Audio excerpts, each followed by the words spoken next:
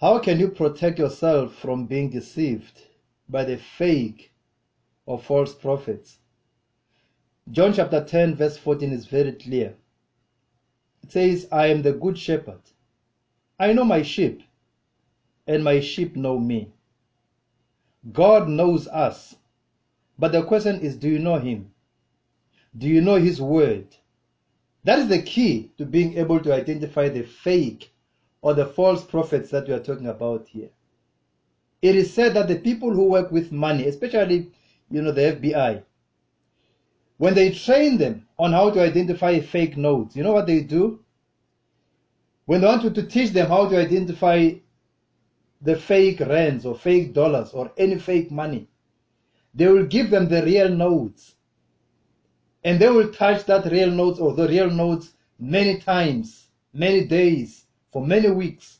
For many, many days, they will work with the real notes until their fingers can identify the texture of the real note.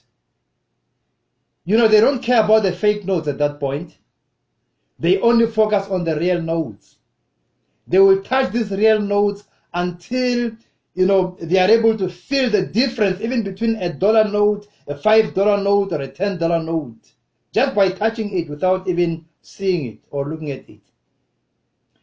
That is how much they know the real one. The day they touch a fake one, they can tell within a second that this is a fake note. They will know that this is not real. And my advice to you is, please, focus on studying the Word of God. Focus on knowing the truth.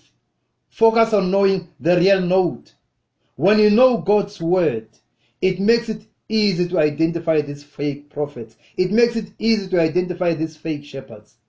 Study the Word of God. Study it. Study it. Eat the Word of God. Read the Word of God. Familiarize yourself with the truth to an extent that when these fake ones come, when the lie comes, you can easily identify it within a second. The Word of God is enough to equip you. The Word of God is enough to help you become who God wants you to be. 2 Timothy chapter 3 verse 16 is very clear. It says, all scripture is God-breathed,